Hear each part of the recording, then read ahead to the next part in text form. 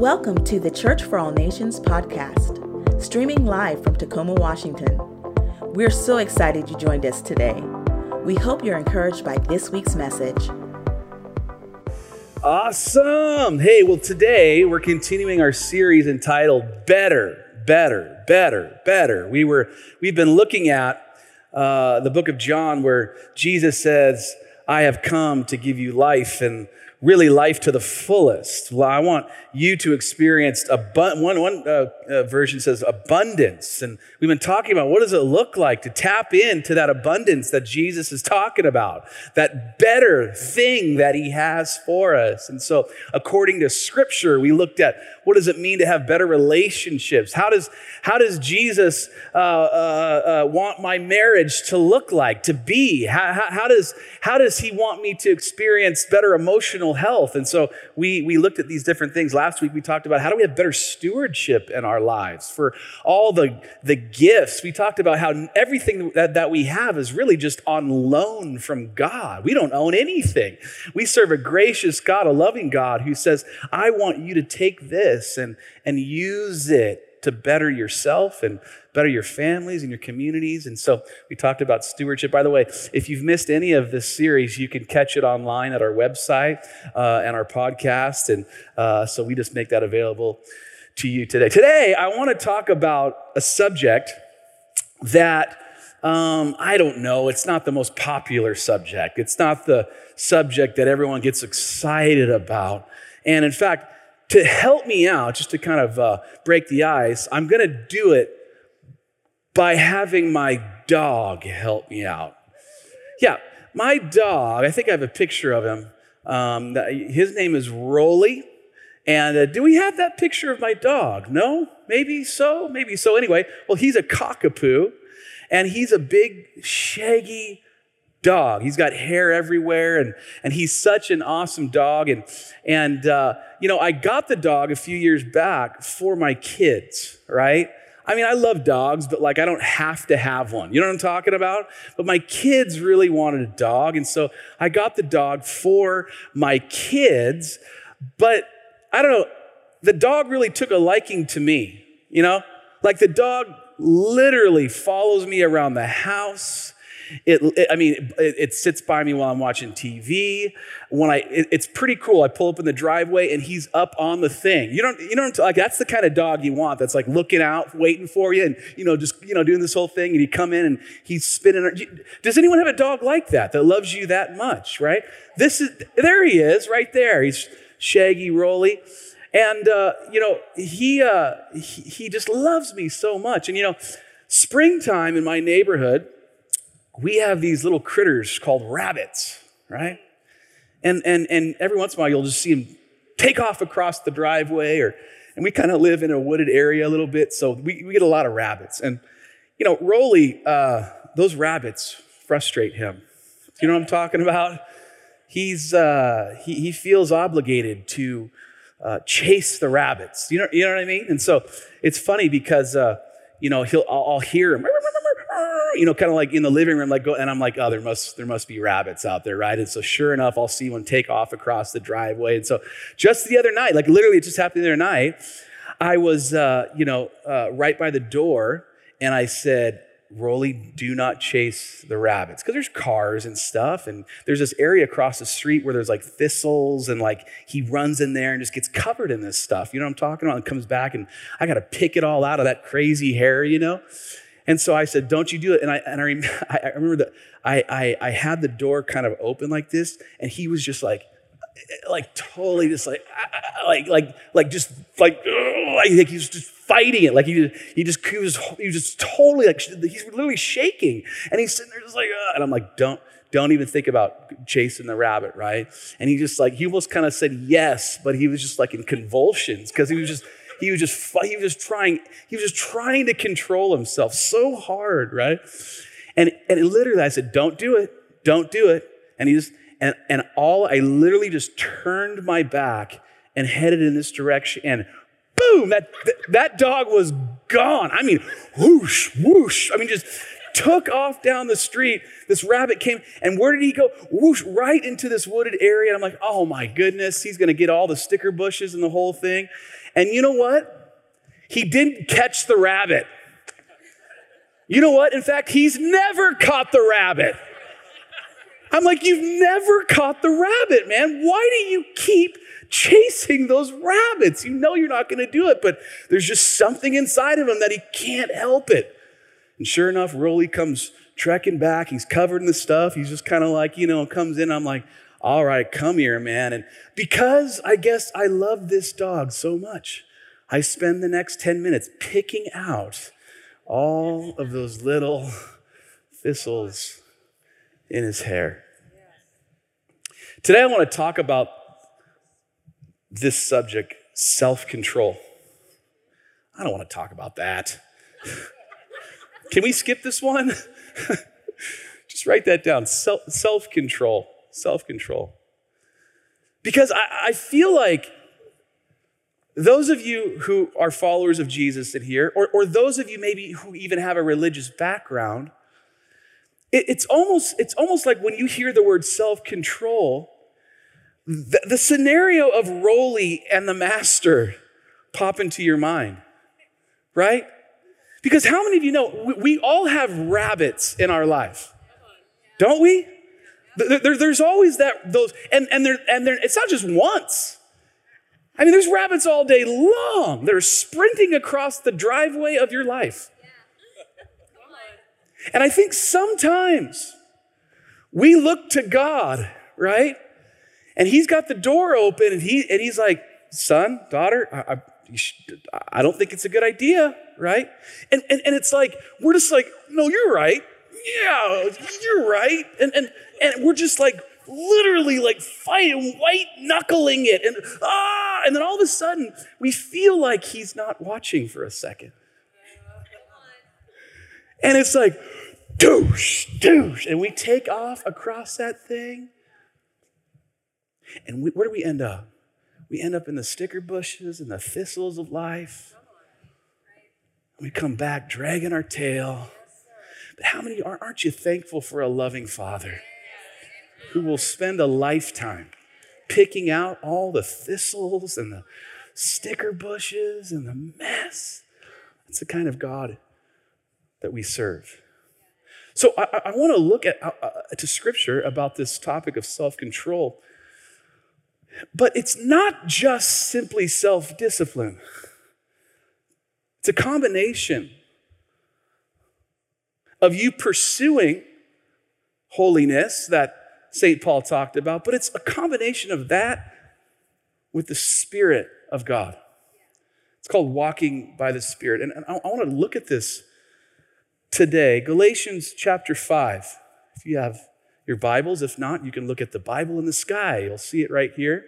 Galatians 5, verses 22 through 23. Many of you know this. This is the fruits of the Spirit. This is what it says. The fruit of the Spirit is love, joy, peace, forbearance, which means patience, kindness, goodness, faithfulness, gentleness, and here it is, self-control.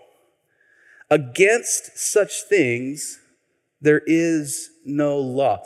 How do we have better self-control in our life according to Scripture? My friend Roberta is sitting down here. Jewish tradition really teaches us that the fruits of the Spirit, really love and self-control are really the bookends, right? The bookends of these fruits of the Spirit. And I've taught it before that many theologians even believe that Paul almost wrote them in order, like these fruits build on each other. The only way you can really have patience in your life is for you to be, first and foremost, a peaceful person. For you to have any kind of kindness in your life, you have to have love first and foremost. And how do you get that love? You experience His love in your life. So, like if the fruits of the Spirit were like belts in karate, self-control would be like the black belt. Do you know what I'm talking about? And I don't know if you've ever taken karate classes, but on day one, they're not going to hand you a black belt. There's like, Eric, isn't there like 9 other belts before that, right? And so one can argue that literally self-control is the hardest one out of all these. Takes all these other ones first. And with me, like 9 times out of 10, when I screw up, it's usually because I'm lacking self-control, not lacking, kindness or peace. When I mess up, it's usually because I've lost control of whatever I'm dealing with right here. So if that's the case, one could argue that the most beautiful acts of love are displayed through the acts of self-control. We'd all agree that the most loving act that Jesus ever gave us was him dying on the cross for our sins. But the actual act was him having the self-control, the discipline, the willpower not to get off the cross. Right? So really, it's a combination of the Spirit at work in us and making intentional decisions to live life through the process of self-control. So it's discipline, but it's also the Holy Spirit working in us. Last year, my daughter and I were in the swimming pool, and I was doing the thing where I float on my back. You know what I mean? Don't you love doing that? And she said, Dad, I want to do that, right? And I thought to myself, that's not going to happen this year, but I'll help you out. And so I can remember, I said, okay, maybe moms, dads, you've done this with your kiddo, And I said, all right, lean back. And what's the first thing they start doing? Freaking out, right? And I'm like, okay, calm down. Okay, now I've got your back, right? And so I start and it's just like, they're flailing all around, right? And I'm like, honey, you have to listen, here it is. You have to control yourself so I can help you. Like, you have to participate in this, right? And so and you know what? For a while, for a few minutes, it took her, testing it out, seeing if I really would help her, trusting me. It was a process. How many of you know that trusting in God is a journey? It's a process of maybe tested and seeing how he does. He'll never let you go. But man, maybe you'll get to a place where you can just lean back and control yourself so that he can fully help you and hold you up. We got to the point at the end of the day where I had like one finger like in the middle of her back, and she was just like laid out, and she was just loving it, man. Well, what's that all about? It required her doing her part. It required her to relax herself, get control of her limbs, and to trust her old man, to hold her and help her. And this is exactly the process of self-control for the believer. It's us doing our part. It's us being disciplined enough. It's us participating and controlling ourselves to the best of our ability, because how many of you know you actually do have control of yourself, right? Don't let anyone say, I can't do it. I'm just completely out of control. I'll never kick this habit. No. You have power over your flesh, friends. If you miss everything that I say this afternoon, write that down. You have power over your flesh. All right? Take some self-discipline. Take some extra trust in him. So the question is, what needs to precede self-control? Let's see what Scripture says here. 2 Peter chapter 1, verses 5 through 6. This is what it says. For this very reason, make every effort to add to your faith goodness, and to goodness, knowledge, and to knowledge, meaning the knowledge that leads to self-control. So what needs to precede self-control? Knowledge. Knowledge of what? That's what I want to talk about today. What knowledge do we need, according to the Scriptures, to really live this out? If you're taking notes, Write this down. I want to talk about 3 areas that we need to get knowledgeable about that deal directly with self-control. Here's the first one. You're going to need knowledge in this area. Know your appetite.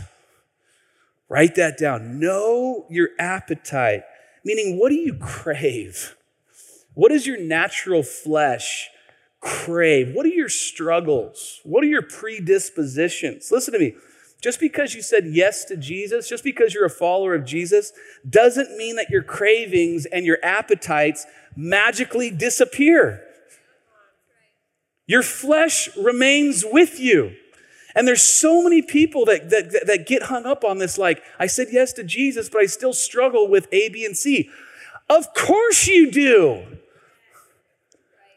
It doesn't make you a bad person. It just means you're human. But I'm so grateful that the same power that raised Christ from the dead lives inside of you, and you, through him, partnering with the Spirit, you can overcome. But it requires you speaking it out, knowing what it is that your natural flesh pulls you to. It's not about eradicating your appetites. It's about being aware of them. What are your appetites? Know what they are. And each and every one of us have different ones and different levels of each one. It's important to know what your appetites are so that you can be proactive regarding it. Galatians 5, verse 16. Look what Paul writes here. He says, so I say, walk by the Spirit, and you will not gratify the desires of the flesh. So to overcome it there's a requirement of walking by the Spirit. To walk by the Spirit, what does that, you say, okay, I'm all about that, but what does that mean? Well, what that truly means is, it means like yielding yourself over to his control. When you're walking by the Spirit, it means allowing him to lead you. It means not resisting the things that he has for you. This is an area of my own life where if I'm not careful, if I'm not being very intentional about it, I can catch myself resisting what the Spirit has for me. Have you ever been there before? And that's connected to maybe your flesh or your appetites. And so walking by the Spirit is saying, it's painful, but you're right. You're right, God. Go ahead and work on me. I'm going to follow you. This is the process of walking by the Spirit. So the question is, what else can we do to keep us from giving into our appetites? I grew up here. Many of you know I grew up here in Tacoma, and my grandfather was a pastor. He was not a fisherman, okay? But he thought he was. Do you know any people like that? That was my grandfather. He was in the ministry. He was not in the fishing business, but he loved it, and he loved to take me. And I can remember being a little guy, and someone in the church gave him, probably like for a tax write-off, you know what I'm talking about? Like an old dump boat. It was wooden. And the thing was, he spent more money just trying to get the thing to start. Do you know what I'm talking about? And there's years off of my life just from the inhalation of the diesel fuel that kicking up in that old wooden boat. But he loved this old boat. We kept it parked down in Commencement Bay. This is a side note, but I can remember when we'd be coming back in and he was going to park it. There would be, I kid you not, Brian, there would be boat owner. I could see him running down from the parking lot to like make sure that like he didn't, pastor, okay, careful now, move it. And literally like covering their boats. And I mean, it was like Mr. Magoo on a wooden, that was just my grandpa and I loved him. But I can remember when I was real little, probably, 5 or 6 years old, he would take me, and he'd have like 9 life jackets on me. You know what I mean? And one thing that he would do is in the boat, there was kind of like this, I don't know what it was. There was like something that stuck out of the boat that you could, cut fish on, but there's a pole. And that man would literally tie a rope to the pole into the back of my life jacket. Like he was not taking any risks, right? So I can remember being like 5 years old, you know what I mean? And fish on, you know what I mean? And my uncle or someone would have like never a salmon, it was always a dogfish, you know what I mean? And fish on, right? And I'd be 5, and if that's the end of the boat, I would be like, right? And I'd be like, I want to see, and everyone else is hanging over the side. And I can remember can't see, and all of a sudden they pull it in. I was like, right? Now here's the question. Was my grandfather doing that to be mean to me? Oh, we don't want him to be able to experience looking over the side of the boat to see the fish coming in. No, we want to keep him tied up. No. Why did he do that? Well, he was protecting me from myself. Protecting me from my own demise because I was too young. I didn't understand. I didn't have the capacity, right? I couldn't even swim, and he understood that. So what did he do? He tied me down to the boat. And sometimes you need something. Someone say something. Sometimes you need something to prevent you from self-destruction. How many of you know that we live in a country, nobody in here, but people out there, they drive really fast on the freeway. Do you know what I'm talking about? None of us, we all go by the speed limit, but there's people that exceed it, sometimes are even reckless. And did you know that our government is aware of this? It's a pretty neat thing. To the point that they, on some areas of the freeway, especially coming around a corner, they put up these things called guardrails. It's a novel idea. Because how many of you know that there's some of us that push it just a little too hard and we can get out of control? And how many of you know that those guardrails have saved thousands and thousands of people's lives over the years, right? The chance of death drops dramatically when the guardrails are up. And just like the freeway, how many of you know that we need spiritual guardrails in our own lives? It's so important. We need spiritual guardrails in our life to help reduce the risk of falling back into that appetite. And I've sat with so many people who they love God, but they never established any guardrails in their life. We talked through it, and I failed again, Pastor, right? So what do? We put up these guardrails. What do they look like? Well, practical. If, you struggle with lust and you like buffalo wings, probably you shouldn't buy them from Hooters, okay? Just buy them from somewhere else.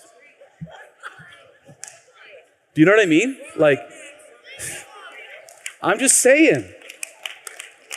It's just a spiritual guardrail, right? If you have a natural inclination to gossip, maybe you want to switch the Playdate playground that you go to every other Thursday, right? They're just practical little guardrails to help you in this area. You got to know your appetites. Here's a second one. We're okay. Know your accountability. Know your accountability. One of the greatest tools, one of the greatest guardrails that will help you live out the fruit of self-control is accountability, period. You need someone, or I would even say someones, to help you out, who's in your life, who's calling you, asking the tough questions, the uncomfortable questions. I'm telling you, none of us want this, but man, we need it. Know your accountability. Before I got married, this is a true story. I owned a Harley. Yeah, true story. I had a motorcycle. I don't even know if I want to show this picture, but look at that dude. That dude is cool. All right, that's a cool dude. All right, that's what I was, man. And then part of the agreement, was, if you're going to marry me, you got to sell that thing. So that thing was sold the day after I proposed, right? And so this is kind of my life now. Look at this picture. There it is. That's kind of Yeah, seasons of life, you know. That's my hardcore life right there. I was thinking about that, you know. Your helmet protects the most vulnerable part of your body, your head. In fact, the statistics as far as death on a motorcycle drop dramatically for people that actually wear a helmet, you know?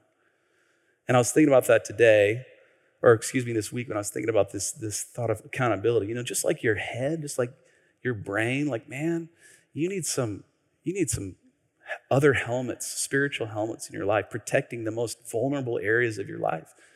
It's called friends and accountability. Put the helmet on. Put the helmet on. And here's the thing, there's no coincidence that right after the fruits of the Spirit are listed, this is so cool, Paul literally starts talking about accountability. So he lists the fruits of the Spirits out, and then he goes on to teach on accountability. So I'm not just making this stuff up here, all right? Like this is the process here. Here's what it is. He ends with self-control. And if you read between the lines, he's almost like, oh, this is where everyone's going to get upset. Now, I need to talk about how they can live out this thing. And he goes right into accountability. Look at Galatians chapter 6, verses 1 through 2. He says, brothers and sisters, this is huge, by the way. Brothers and sisters, if someone is caught in sin, you who live by the Spirit should restore that person as mean as you can. You need to go off on them. You need to take them out behind the shed and just wail away on, I can't believe you do that. No. You need to restore that person gently. Someone say gently. Because it's going to come to you sometime. But watch yourselves, or you also may be tempted to carry each other's burdens. And in this way, you will fulfill the law of Christ. Do you want to live out self-control in a sustainable way? Know your accountability. Here's the third one as the band comes back, and that is know your attributes. Know your attributes. And I won't spend too much time on this one, but this is simply, what are attributes? Attributes are those inherent, God-given gifts that you're born with, that as you work, they get stronger. Each and every one of us was given a measure of some type of gifts or giftings, and they're your attributes. And here's the thing that I want to leave you with, and that is our strengths at times can and will always become your weakness if they aren't properly harnessed. So what does that look like? My wife, for example, she can walk into a room and like almost instantaneously say, move this here, do that, on a shoestring budget too, and just like totally overhaul it and make it awesome when it's all done. I go, how did you turn our living room into that? It's awesome. We didn't even spend any money. She just has a gift like that. It's a strength she has, but she has to be careful, and we talk about this, that if that's not harnessed, she can become critical, right?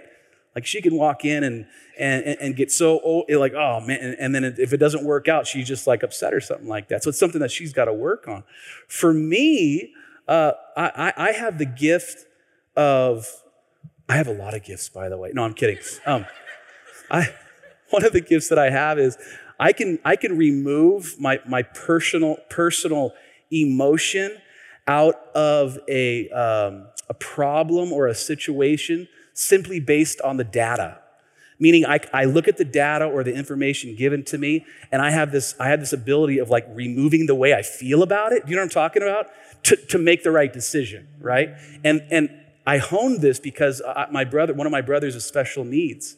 And there were so many times in my life where I had to remove how hurt I was by someone who was treating him poorly, or how I felt. Because if I would have allowed just the emotions to take over, I would have reacted in a negative way. So I honed this gift of like removing the emotion out of the situation from time to time so I could make the right decision based on whatever the situation is. The problem with that is Every once in a while, you got to feel the way the person feels, especially in my role. I can't just every time just go, emotion gone. This is what you need to do. No. There's times where that's a good thing to do. There's crisis, but there's other times where it's like, I'm with you. I don't have the answer, but I feel you, right? I'm with you. Sometimes our strengths, our attributes can become our biggest weaknesses if they're not harnessed, right? I could go on list of other ways that we really work this muscle of self-control. But at the end of the day, it's not just about self-discipline. It's not just about white knuckling it at the front door. Because I feel like a lot of us do that. And then when we can't take it, we just, and we think God has turned his back on us and all of these things. No. It's you at the front door doing your part, listening to your Father. And if he walks off, you walk off with him, right? It's the only way this works. So today I just wanted to encourage you in this. We all can work this muscle.